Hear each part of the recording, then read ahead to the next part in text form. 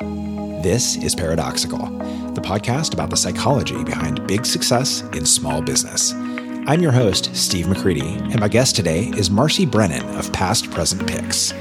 Giving the origin story, I guess, for Past Present Picks, like what were you doing before and how did that lead to, or what happened there that you ended up going and starting this business? I worked at Corbis for 20 years as an account executive, which is basically a fancy way of saying a salesperson. I was licensing photos to textbook publishers for the bulk of that time. Prior to that, I worked at the Bettman Archive, and Corbis bought the Bettman Archive. So I had access to something like 17 million photos that most people have never seen, and a lot of photos people have seen. And that really cemented my love of photos. And the point came where we started seeing layoffs, and I got laid off as did the rest of my team. And so I cast about for something to do. I worked for a champagne producer for a couple of years, which was really fun. I got to go to France a couple times, which was great and really eye-opening.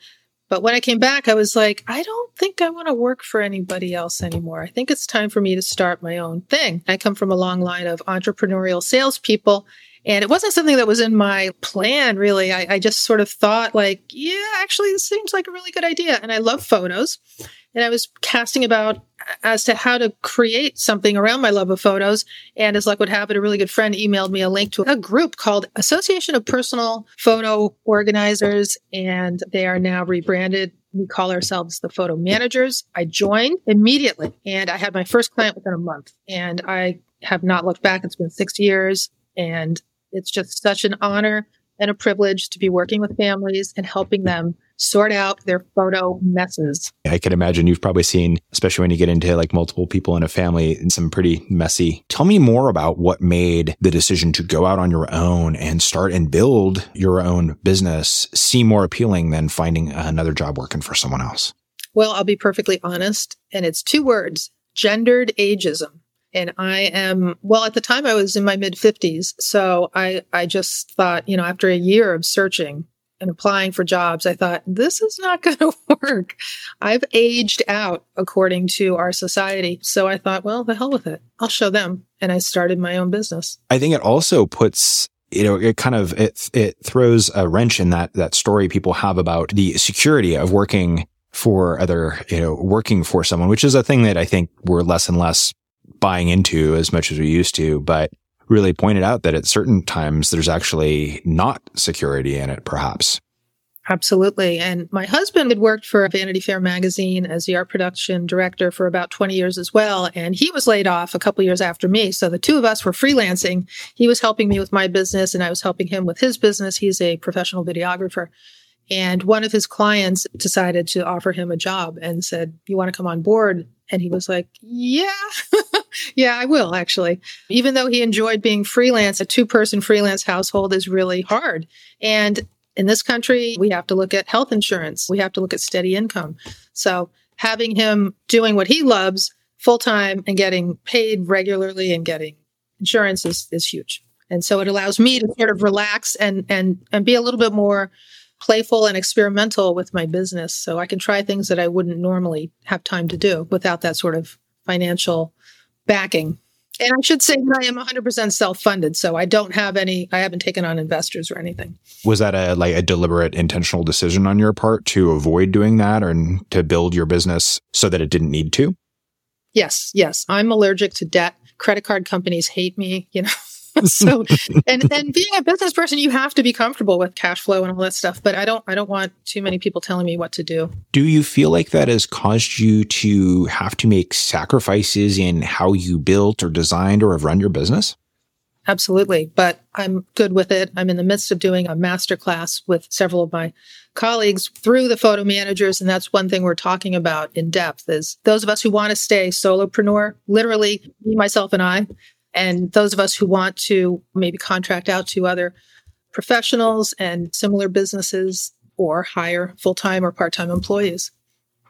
And I don't plan on going down the employee road because I don't think I would be a very good boss, to be honest. And I know that about myself. I think it's important that we all know, right, what we're comfortable with and what we're not, what we like and what we don't, and are willing to own that. And I think what you're illustrating here is you've got people doing similar types of work, working in a similar field and approaching that in different ways. And I think that's so important for us all to understand is there's more than one way to build a business that works. And it sounds like the thing I'm hearing is you've really worked to be mindful of what works for you. What are you trying to build or not build, and to construct past, present pics accordingly. Yes. And one thing I will say is over the summer, I took on a partner, and she's handling the digital photo organizing because I'm sort of a full service operation. So I do print photo organizing, scanning, archiving, digital photo organizing, home movie conversions, and photo books. And it's a lot for one person. And I thought, okay, now that I have a little bit of time and space, since the husband took a full-time job, I'm like, I don't think I like doing the digital photo organizing as much as I like doing the archival and the print photo aspect of it. So I partnered with another photo manager who is awesome. And it's really been great working with her and having her as a backup. And she's excellent. She's better than I am at it. That's the one lesson I'm kind of learning. It's like, oh yeah, you can partner with people who are better at stuff than you are. And it's okay. As a business owner, we tend to be very like, only I can do it, I'm the only person who can do everything right. And it's like, no, that's not true. Let your ego go.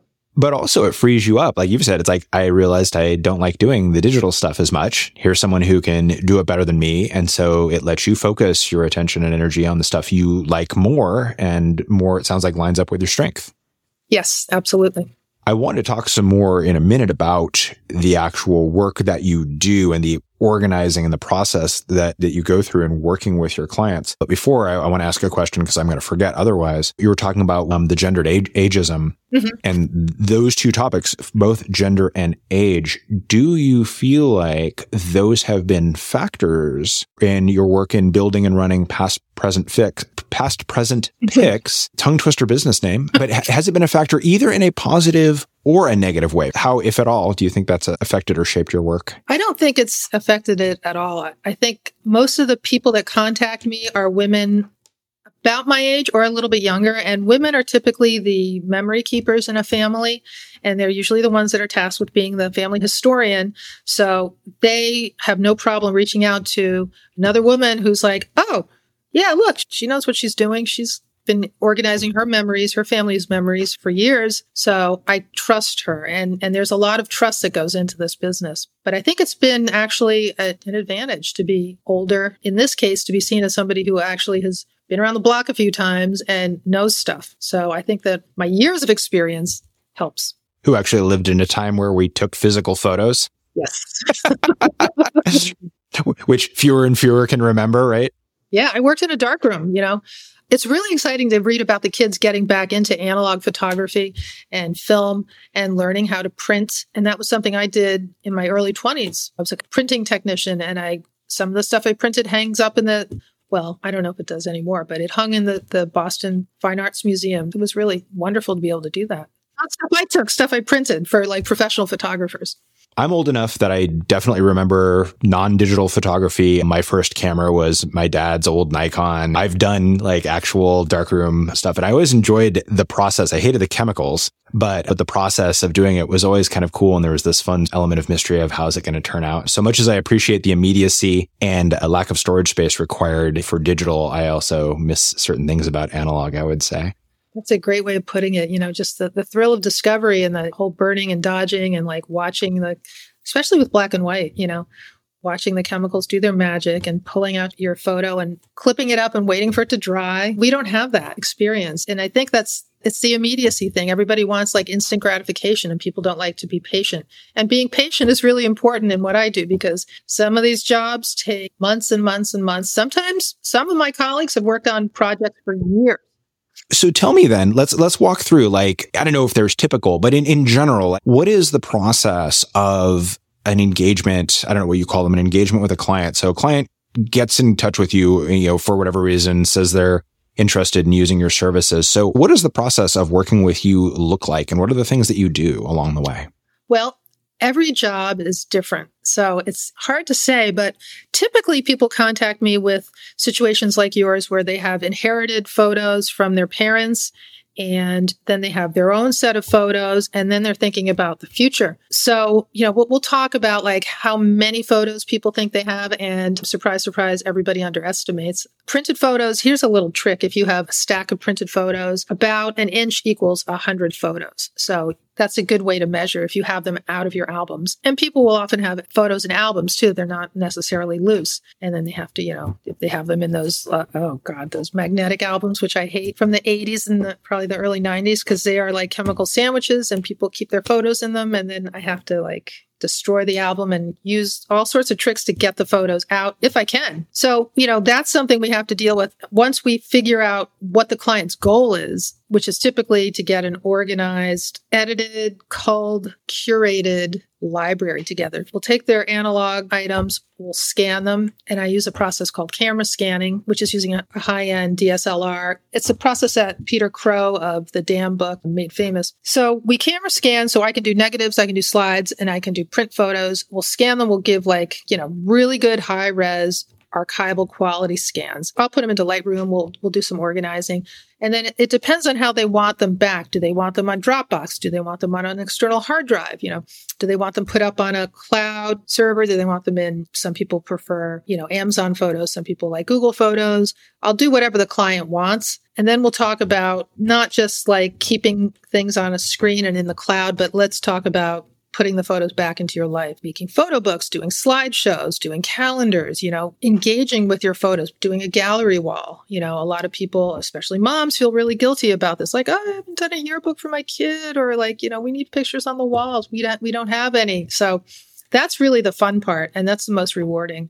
I think it's just like going from here to here. And then when we've archived everything, we take them typically out of the album. So instead of having these huge, bookshelves filled with photos and boxes and albums and stuff, it's much more compact. And the archival boxes that I use are smallish, depending on how big the collection is, but they're easy to store. They're photo safe. The photo books that I end up creating are really my pride and joy, and the clients really love them because it's a great way for them to look at their photos and engage with them in a way that they probably haven't been able to, especially if they contain vintage photos, like photos from their parents or grandparents or great-grandparents. Those are the ones that are really great to scan because we can do all sorts of wonderful things with them, make them come back to life.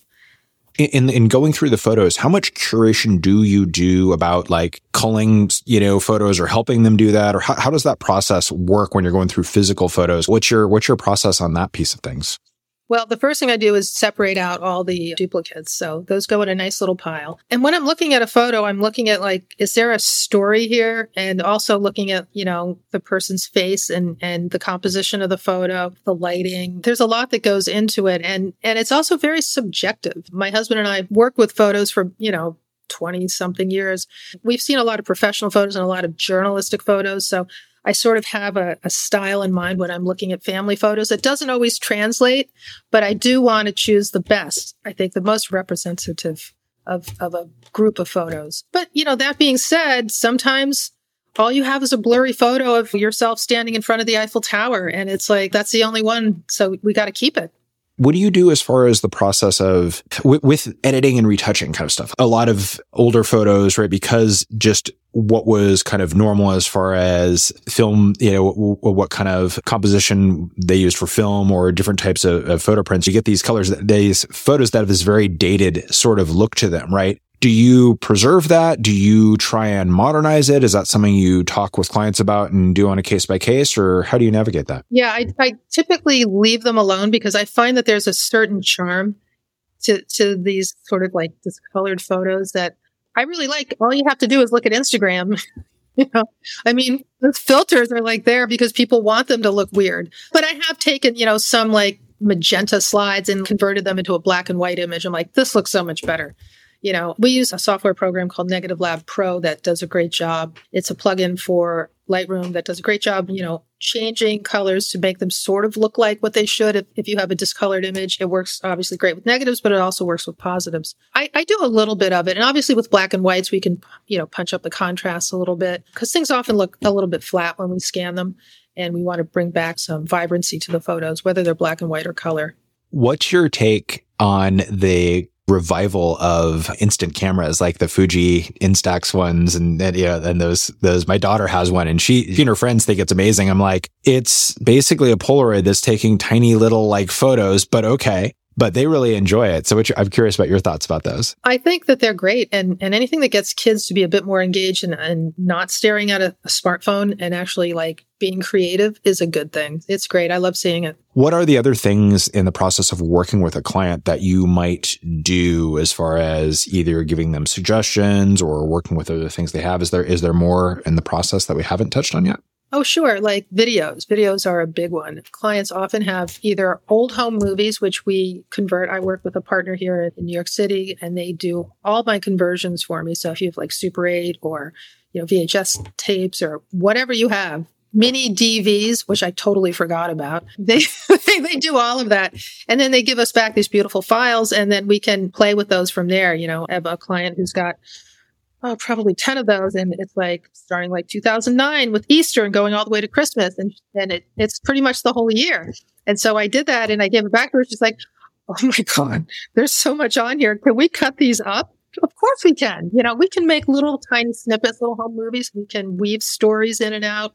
Just with that, we can create a timeline for you. There's so much you can do with video. I really like this project. A client did a voiceover with his mom who is near the end of her life. And they didn't have the sound synced up. So he went through these videos with her and she's like, oh, this is your Aunt Jane. And we're at Singing Beach in Manchester by the Sea and blah, blah, blah. And he was like, oh gosh, I had no idea. I don't remember that. And who is that guy? The mom is running commentary on what she's watching. And her son had no idea of the players in the movie. So we synced those two up for him. And it was really fun to watch and see and hear. Because a lot of these old films from the 50s, 60s, 70s, I guess around the 70s, they started having sound. But a voiceover, it was really amazing. I couldn't stop watching it. And I don't even know these people. I'm like, oh my God, I'm so sucked into this. It was fascinating.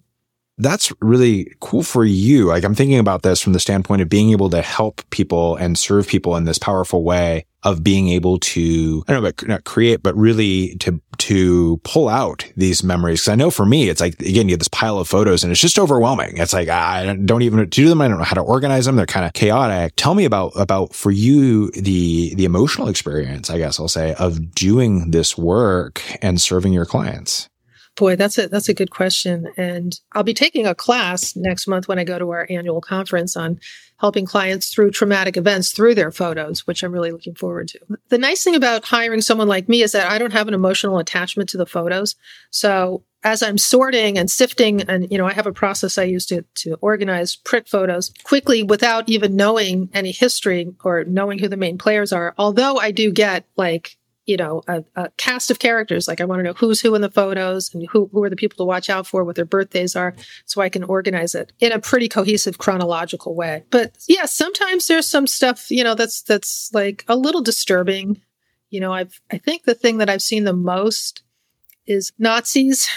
Yeah, lots of Nazis. Oh, wow. And I mean, we have Nazis now, but I'm talking about, Hitler Youth. And some of my clients are like, this is, I just want to warn you, this is part of our collection and it's not me, but this is, something I can't shy away from. And I'm like, I think it's important to preserve that, because I sort of wrestled with like, do I want to scan this? And I'm like, wait a minute. I worked at the Bettman Archive. I worked at Corbis Images. I've seen stuff that most people will never see and some stuff I wish I could unsee. So it's really important not to be judgmental and just to, preserve it because it is history. And to me, the really fascinating thing is where personal history intersects with cultural history. Those photos are always the most powerful. I totally see your point about the reflecting of this is a reality of history and this is a thing that happened. And if we erase it or wipe it out, it's actually removing a part of history because it's not celebrating it or glorifying it. It's documenting it. Yep, exactly. Which is a different kind of thing. So. Yep. You'd said that your different engagements with clients are all vary a lot. From a pricing standpoint, how does what you do get priced for your clients? A lot of my colleagues do, hourly or, per piece. And I work on a per piece. So like I have a set prices for scanning of like negatives, slides, prints, scrapbooks, vintage photos. So those are all varying prices. But mostly I look at a a job and I'm pretty good at assessing, and I can say it's going to be in a ballpark of about X amount of dollars. And I will say that what I do is labor intensive. I'm pretty highly skilled. I have a lot of experience, and it's not cheap. It is an investment. So most jobs, we're talking 3, 4, 5,000, maybe more, maybe $10,000. It really depends. But so I do, per project pricing. Considering that most people, if you ask them, if you have 5 minutes to grab 5 things out of your house, the family photos are always probably the number one thing on the list besides other family members and the pets. That makes sense because there's no way of replicating those, right? They are in a sense really kind of priceless, and what you're doing is making these so much more concise and really more powerful, right? Because you're focusing and structuring and providing this sort of power to them that I think allows them to be so much more impactful as a memory, as a history lesson to future generations and other things. So it's really important for kids to spend time looking at printed photos too, because it helps with their cognition, their sense of who they are, where they came from. You've probably read the news about, how despairing teenage girls are. And a lot of it has to do with social media and looking at these images that are completely unattainable and not really knowing their family background. My niece is very, very much into discovering who she is. She's got a very interesting ethnic background. She's Lebanese, Native American, Irish, and Chinese. And she's very much at that. She's 13, so she's embracing it and, trying on different parts of her identity to try to figure out who she is and who she wants to become. And print photos are a big part of that for her. I'm making her a photo book of her first 13 years, so she can see where she came from and my photos of her and my husband's photos of her, aside from the ones that she always sees with her family. And I'm like, and the next book we can incorporate your photos of yourself, you and your friends, and she's pretty excited about that. With such a broad and diverse history, being able to draw on the visual history and going in through photos and stuff, it would sure be very, very interesting for her, especially. That's really cool. How long for again, if there's an average, how long does the process from start to finish generally take for you in working with a client, or what's the range, I guess, since it obviously can vary quite a bit in scope? Well, I've had clients that just have I want 500 photos scanned, that's something I could bang out in an afternoon, but typically they're several months, and it can involve, a lot of back and forth, because once we've finished the organizing stage and we've moved on to all right, let's do the fun stuff now, like a photo book or a slideshow or whatever. That takes them back and forth too, because clients have to approve.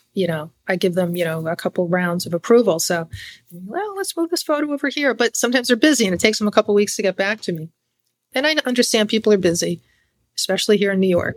But the one thing that's really important that I would like anybody listening who is a fan of taking photos is to practice culling your own photos and think about your photo legacy and what you're going to be handing down. I have had one client who was an amateur photographer, and she's very happy that she's taken all these photos of her son, about 80,000 photos of him. And I'm like, he's about 8 years old. I can guarantee you that he's not going to want 80,000 photos of himself. So I want people to start thinking about handing down a legacy collection. You can keep doing whatever you're doing, but what you're going to pass down should be 5,000 photos maximum. Maybe one photo a year, one photo a month. You really have to narrow it down. And with digital, that's the problem. It's way, way, way, way out of control. Do you have any kind of frameworks that you use or suggest to people in how to navigate that? Like kid's birthday party, you're going to come away from there with 500 photos, right? So is it like pick one from each birthday, pick 5, pick some other number, or how do you suggest people go about that? Well, I think it's easiest if you start from right now and work your way back. We have a method where when it comes time to pay the mortgage and all those bills once a month, it's okay, write out these checks or pay online, whatever you do, and then grab your phone and start deleting photos, for the previous month. And just look at things with a really critical eye and be like, am I going to come back and look at this photo? Do I need this photo? I use the 2-second rule. Do I love this or do I not need this? 1, 2, delete. That's what works for me. I know it's probably harder for a lot of people because they get very attached to their photos, or they're like, I might need this again. But it's I look at camera rolls and there's pictures of people in the parking lot, like your papers that you don't need, or, a screenshot of a book, or like a pair of shoes you want to buy. It's like, just get rid of that stuff. Or you can put it into a separate album, but there's a lot that can be deleted. For those of you who are paying attention and know about habits, you may have noticed Marci doing a little habit stacking there with what she was talking about with culling photos. Yep. Yeah, she's nodding. She knows it too. Yep. But I want to highlight that because it's actually a great trick of sorts that you can use that is really powerful. It's like when you would take a task that you need or want to do but aren't doing, and you can find a way to connect or associate it with another one that you are. That's what we call habit stacking. And it can be a really effective way to build in something that you've been meaning to tackle. I do that a lot with going through some of my email or other things. I haven't thought about doing it with my photos, but now I'm going to be looking for a place where I can stack my photo culling in to other things. So it is a really, really great and useful tip to connect it to something that you're already doing, because it's just an easy thing to do. And if you do it in small chunks, like go through your photos for the last month plus maybe one other month, you'll get through a backlog before you know it. Yep, absolutely. And that's obviously only true for the digital photos. For the print photos, that's a whole nother can of worms. Besides what we've talked about, is anything else that you wish people knew about photos and saving or not saving photos that most people don't know?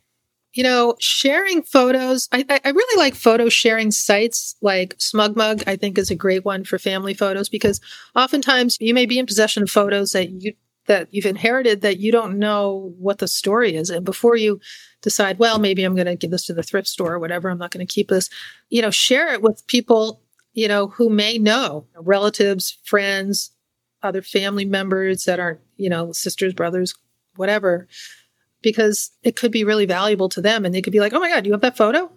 I didn't that's my mom on her, 47th birthday. I never saw that photo. So I think that's important before discarding photos. That's probably it. And there's a lot of ways of getting rid of photos you don't want. I have actually a one sheet with 10 different places you can look and resources for that. But I typically don't like to get rid of print photos. I have a little bit of separation anxiety with print photos. I love them so much.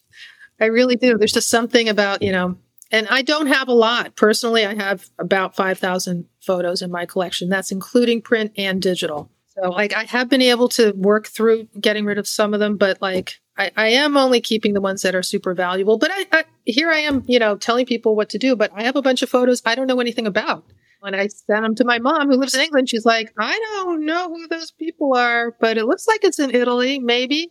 Well, that's good enough for me. I just want to hold on to it. Even if I don't know what's going on in that photo, I'm like, somebody in the family took this when they were in Italy. It has meaning somehow. And I'm sure if I went to Italy, I would feel like, I don't know, maybe I'd wander in that street and find that building.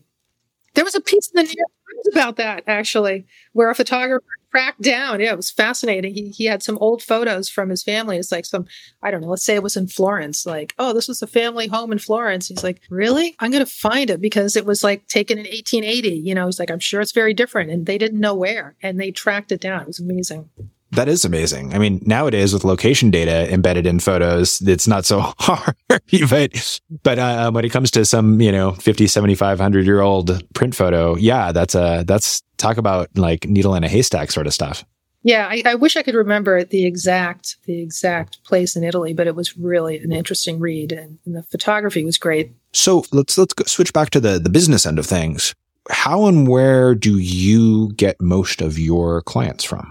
Honestly, I'm not sure anymore, because when I first started, I did a lot of networking, but I'm also part of the photo managers. We have a website where certified members are listed. So I think more and more people are getting hip to the fact that there's an organization called the photo managers, and they can go and search for an expert in their area. But I think Google, I've been doing this. I have a newsletter and I have a blog, and, posting good content helps with SEO, and then people can discover you that way. And, referrals too from happy clients.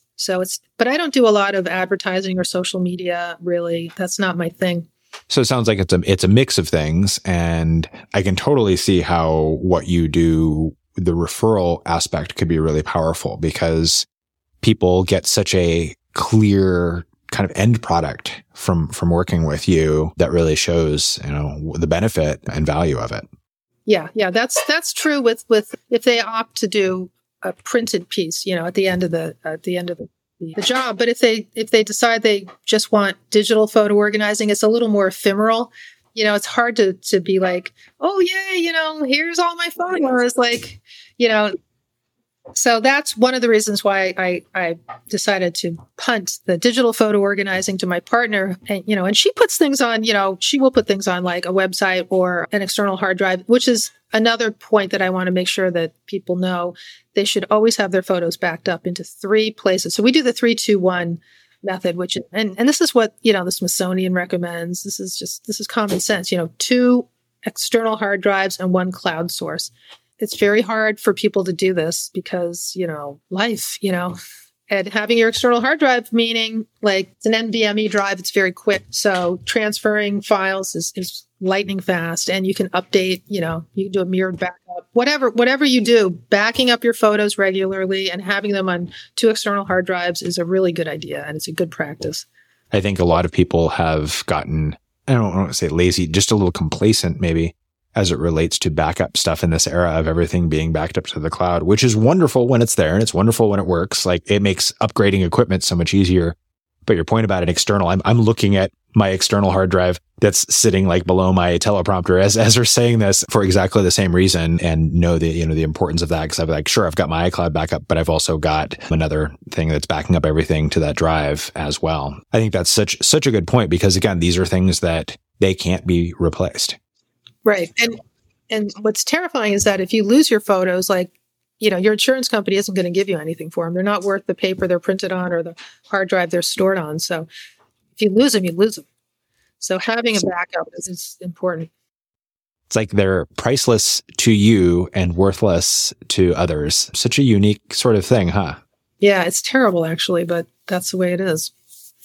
So to you, how would you define success for yourself and your business? Happy clients. And I like to be busy and feel productive, but not like crazy productive. So I work about 30 hours a week, which is about as much as I want to work. And the time spent is, deep work. I can't get distracted. I have my blinders on and I'm focused and I'm working. But yeah, and obviously like attaining a certain amount of money a year is great, but it's obviously less of a concern now that my husband has a full-time job. But I think it's really happy clients, and getting that, testimonial back from someone unprompted and being like, we joke about this, my colleagues and I, like, we know we've done a good job if we make people cry. Tears of joy, of course. Sure, but it makes sense because it means you've touched them. Yeah, like having people be really excited or thrilled or deeply moved by what they're looking at. So what are your tricks for being able to get to that deep focused work state? Well, I love to listen to music when I work. I mean, I have music on like all the time. I go to sleep to it. My radio is not great. I actually listen to the radio. I don't listen to Spotify or Pandora. So that's my only distraction because I have to listen to the radio through my phone. So the phone has to come into the room with me, but it's for radio purposes only. So WFMU.org is what I'm listening to. Put that on and I get to work. I don't respond to texts or prompts or like, I'll be like, I'm working for 3 hours straight. And it's about 3 to 4 hours is about the amount of time I can spend to focus, because working on photos can be really tiring. Even though I don't know the people in the photos, it can still be, it can be draining. So just music, no distractions, go into my office and I work. And that's, I can't give anybody like a secret tip because I'm just a really disciplined person. And I think that's just the way I was born. So like I can just focus on stuff. For you, longer term, what do you see or want for past, present picks as you go forward? I do want to get more clients and grow my business and serve more people, because I think everybody needs a photo organizer. We just don't know it now. But if you have the means and the willingness to trust someone with your personal visual history, and you feel like what you have is a mess and it's freaking you out, you can't deal with it, it's stressing you out, because this is the thing I hear all the time, hire a professional photo organizer, someone who's certified like myself, to do the work for you. You won't regret it. Like, nobody has come back to me and said, God, that was $5,000 I wasted. Never going to happen. This is your history, and you're not going to preserve it properly. Like, it's a fact. Most people are not going to do the work. Listen, it's like this. Like, I can go get a manicure by a pro, or I can DIY it. And the DIY, no bueno. I'm going to trust the pros to do what they do. I like to hire pros to do what they do. And I'm a pro, and I come to people, with an open heart and an open mind, and I want to work on their photos, and I want to put them in a better place. It's really a question of value, which is, of course, inherently subjective. But for all of us, history, our own family and personal histories are valuable. It's connects to experiences. It helps us remember those experiences and those feelings. And so that is such a powerful and valuable thing. And it's not a thing that can be replaced or replicated, right? If somebody steals my bike or something happens to my bike, I can get a new bike that are making them. If I lose the photos or don't do a good job of managing the photos of my daughter's 13th birthday, then too bad. Yeah. She won't have that. Yeah. And that's harsh. And I don't want people to have to miss out on important milestones in their lives because they were careless with their photos, or somebody was careless with their photos. Storage is another good topic. We can explore that briefly, because I do want to say that do not, this as a photographer, don't store your print photos in the basement, in the garage, in the attic. Photos like to live where we like to live. So if you do nothing else, don't keep them in those areas. I love that. Photos like to live where we like to live. That's such a simple, useful guideline. So much better than photos should be stored between 65 and 74 degrees in a dry. Everyone's like, what? Your photos should live where you do. Perfect. Yeah. I keep my clients' photos in my office, and it's on the second floor, away from heat. So what's an ideal client to you? Oh, who is engaged with their photos. A lot of clients are sort of happy to drop their stuff off and then happy to pick it up, and there's very little interaction, and that's fine. That's fine. But I like dealing with people who are engaged in their photos too, and who are, I could find a photo of oh my gosh, here's my client at age 6. Maybe she hasn't seen this photo in a really long time. And I, send it to her, and she's like, oh my God, this is amazing. Thank you. I totally forgot I had that photo. Or, you brought back my parents to me, through getting these videos digitized. I haven't seen this in 40 years, so that's an ideal client, somebody who is engaged. But I understand a lot of people are just I'm just dropping this off. She's going to fix it for me, and she's going to give it back, and I'm going to move on. And the stories are really important too, because when I'm engaged with a client, I get to hear the stories behind the photos. And there's a lot of questions I have as I'm going through them. I have a client who spent time in South Africa, and we're doing a photo book. And we sat down. I'm like, you have to tell me what's going on in every single one of these photos. I want to know. They're fascinating. So, and she's more than happy to share her stories with me. So it's really about preserving not just the photos, but the stories behind the photos. And those are the ideal clients. Who are engaged in that. So one of the things that I like to do with my guests is turn things around a little bit and explore something that is challenging for them, or something that they're wrestling or struggling with a little bit, and put on my coach hat for a few minutes. So if you're up for playing along, I see you thinking. I love it. I see the gears turning. Think of something that is a current challenge or struggle that you've got, and let's unpack it a bit and see if we can help you figure out what to do with it. Okay. Well, my email list is a little anemic, and I've been told that my newsletters are really good and insightful and helpful, but I'd like to get them out to more people. So what are the best ways to grow organically a newsletter email list? What do people value or appreciate about who are on your list now? What are the things that they find most beneficial or valuable in it? I don't get a lot of, interaction with people who are reading it. I'll just get, hey, I really like this. So I don't get a lot of information from people who are reading it. So it's hard to say, but I think that they like the tips, the photo tips. I explore a different topic like, oh, here's a close look at scanning, or here's, I'm talking about external hard drives that might be the easiest or best or cheapest to use, or, just, how to make a photo book. Sometimes I do if a client gives me permission, I'll do a spotlight on their collection and how we went from A to B to Z. But I'm not really sure, so I don't get a lot of feedback. So it sounds like you haven't surveyed your list to find out what they enjoy most about your emails. I have not. I should probably do that. I'm going to write it down. It might be useful. I mean, you could totally do that. And obviously you could do it either just asking them, really straightforward as, hey, if you would take a minute to hit reply and let me know what you find most valuable or useful about these, that'd be great. But because it's always good to know where the actual value is, for one, for the people who are subscribing. Where, like for you online, do you have a social media presence? If so, where? What are the places that, that people would encounter or run into you online? Mostly I spend my time on LinkedIn because I think that's really where my ideal client is hanging out. Instagram and Facebook, not so much, although I use a program called Missing Letter, which takes snippets from a blog post and creates social media content and will auto-post those things. I don't see a lot of ROI on Facebook or Instagram. But LinkedIn is really interesting. It's where professionals hang out. And I did start publishing my newsletter on LinkedIn, but then I sort of got distracted and don't do it so much. Got distracted? Not like I don't really want to do it. I'm not distracted. I just don't really want to do it. Why not? I don't know. I'm just like I should be working. I should be doing client work. I shouldn't be doing this social media stuff. Why shouldn't you be doing the social media stuff? Yeah, well, I should, because it's a way of networking and getting the word out, and it helps with SEO. I know that LinkedIn is actually a search engine, not necessarily a social media site. But it's just, I have this sort of I'm wasting my time doing LinkedIn when I could be sorting through those slides. Difficult when you're a solopreneur to separate the working in your job and on your job, in your business, on your business. And my tendency is to just do the work, not do the self-promotion part.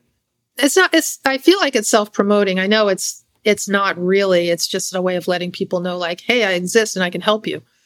I don't talk about me. I talk about my audience and what I want to do for them and how I can help them. Still feels a little icky. What do you think that is, that it feels icky for you? I don't know. I think women are conditioned to not be self-promoting and really be looking at other people and not talking about themselves, even if it's, I can help you with this.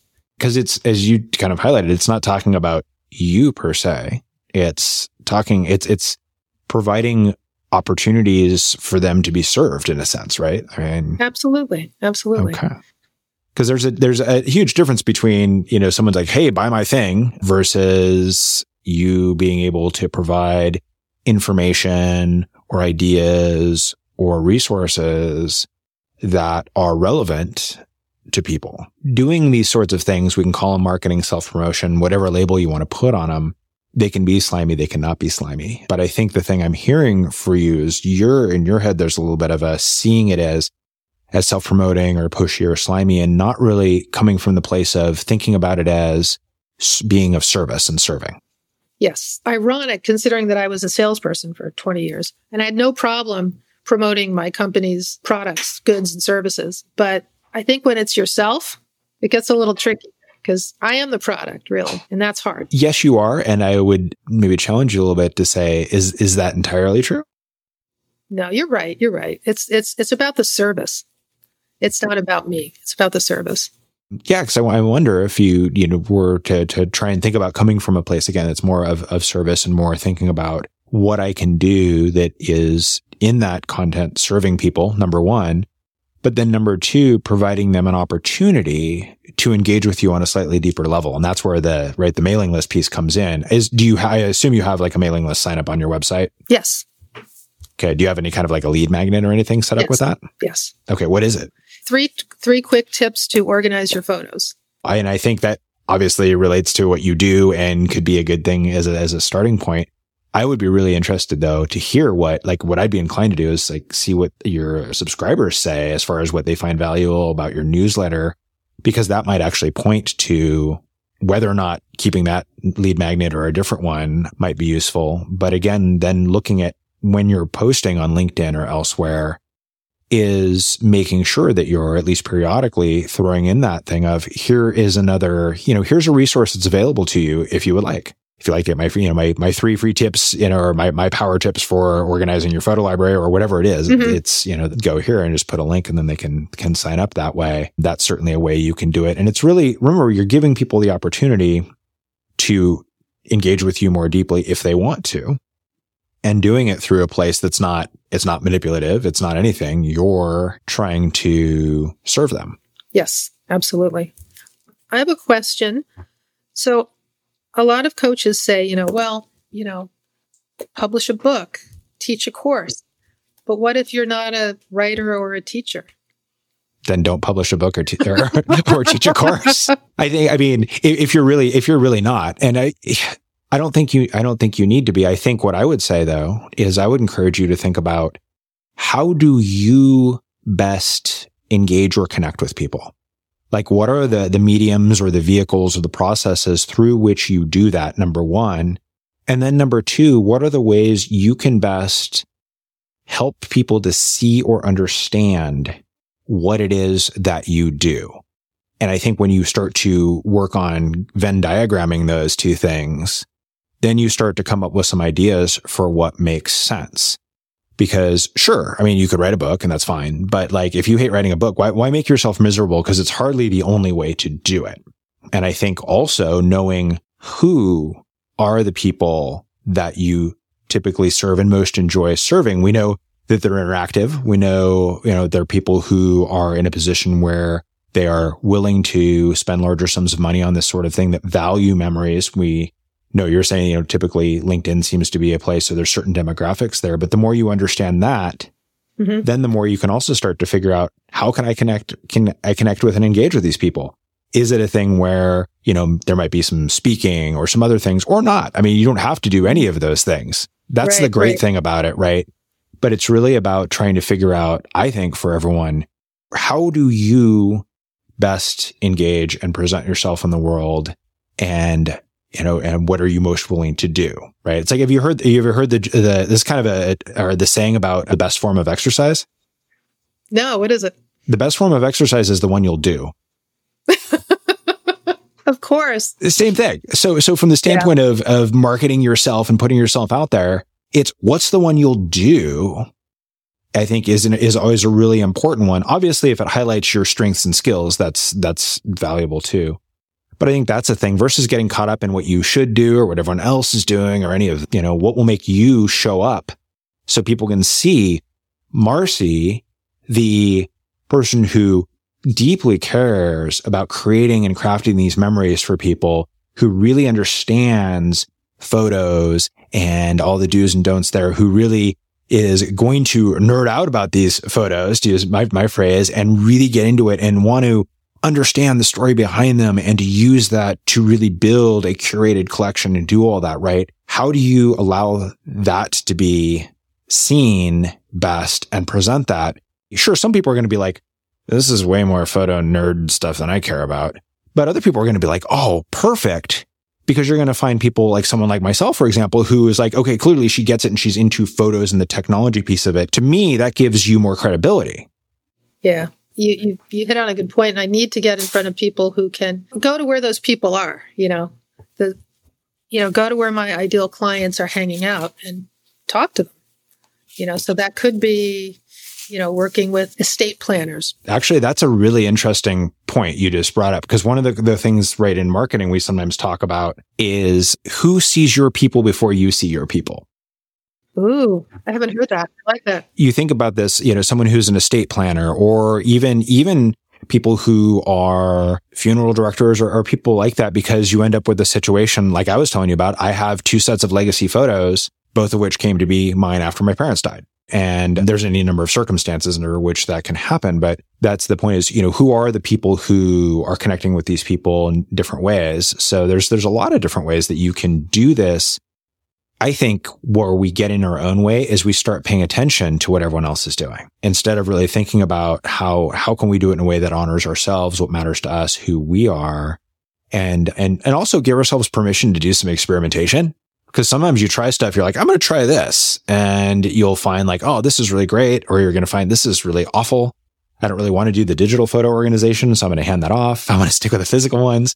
Right. And some people would be the exact opposite. And I think that's a place where people really get in their own way, as they expect like they should somehow be able to figure it out in their heads and then do it perfectly. And it's like, no, that's not how it works. Yeah. And it's hard when you're a one person show too, like knowing I just decided this week that I'm going to keep track of how much in the business and how much on the business I'm doing so I can see what I'm spending admin time on and what I'm actually doing the work on. What if it's like, I'm only actually working 10 hours on client jobs, but I'm working 20 hours on emails and Dubsado, trying to figure out my CRM and, admin stuff. And should some of that stuff be farmed out to somebody else? Farmed out, trimmed down, outright eliminated. You'd be surprised sometimes at what we can eliminate. Doing that would create some more space for you to be doing some of these other more marketing oriented activities. The metaphor I use, I normally use this in the context of energy and recovery and self-care, but I think it might apply here too, is if we go on a road trip, we can't just drive constantly to get to our destination. We have to occasionally stop, put fuel in the car, grab some snacks, go to the bathroom, whatever, right? We have to do that. And if you try and ignore those stops, eventually you just run out of fuel by the side of the road and it's a problem. Now, in a marketing standpoint, if you're always serving your clients, yes, up to a point, that may generate referral business for you. And you may get to a point where that is more than enough. But until or unless you are, you don't necessarily have other fuel sources. And if you don't dedicate some time to refueling, there's going to be a problem at some point down the road. And so you were talking about like this idea they could see there's this sense in which it feels like almost like wasted time to you. And it's more that it's investing, right? You're investing in the future, basically the future of your business. Mm-hmm. The key is to make sure, like with anything, like what you're talking about with your admin time, make sure it is an investment that you're comfortable making, and sure, pay attention to how it pays off. Yeah. What's the ROI and everything? What's always right. Yeah. That question of ROI is always a good one to think about. And as well as I at least think the element of the enjoyability of the activity, or however you want to put it. Cause I know, and I've seen people do this. I've made this mistake where you get caught up in like, well, but this thing has the best ROI. Yeah, but it's like makes me miserable. So why would I do that? Right? It's like that's not very useful or good. Does that give you some ideas about what you might do on the mailing list? Yes. Yeah. Like the most obvious thing I didn't even like really think about. Amazing. Marci's shaking her head and she's like, how can I not think of that? That's because you're a human. That's the thing though, right? It's all of us have a hard time. What did I see? I saw this the other day. You can't read the label on a bottle of wine from the inside of it. Oh, yeah. Yeah. I was like, oh, that's really cool. I've never heard that phrase before. But I'm like, yeah, but so we need someone standing outside because they can see the stuff that we can't. Mm-hmm. And that's the same thing that you can probably bring a perspective to your clients' photos and that they don't necessarily see or understand, both because of your experience, but also because you're outside of it. You're not tied into the memory and the history. Yeah. So that outside perspective can be valuable and important for sure. Yeah. So Marci, for people who want to learn more about you, your work, where's the best place for them to find you and connect with you? I think my website is the best place, and it's www.pastpresentpics, that's PIX.com. So you can join Marci's mailing list and help her grow it. Get yourself some good photo tips and learn more about photo organization. So Marci, thank you for taking the time to come and talk to me today and for the chance to geek out a little bit about photos and family history stuff and business. It's a lot of cool stuff here. So a lot of fun for me. I appreciate the time and the conversation. Oh, thank you, Steve. You've been immensely helpful.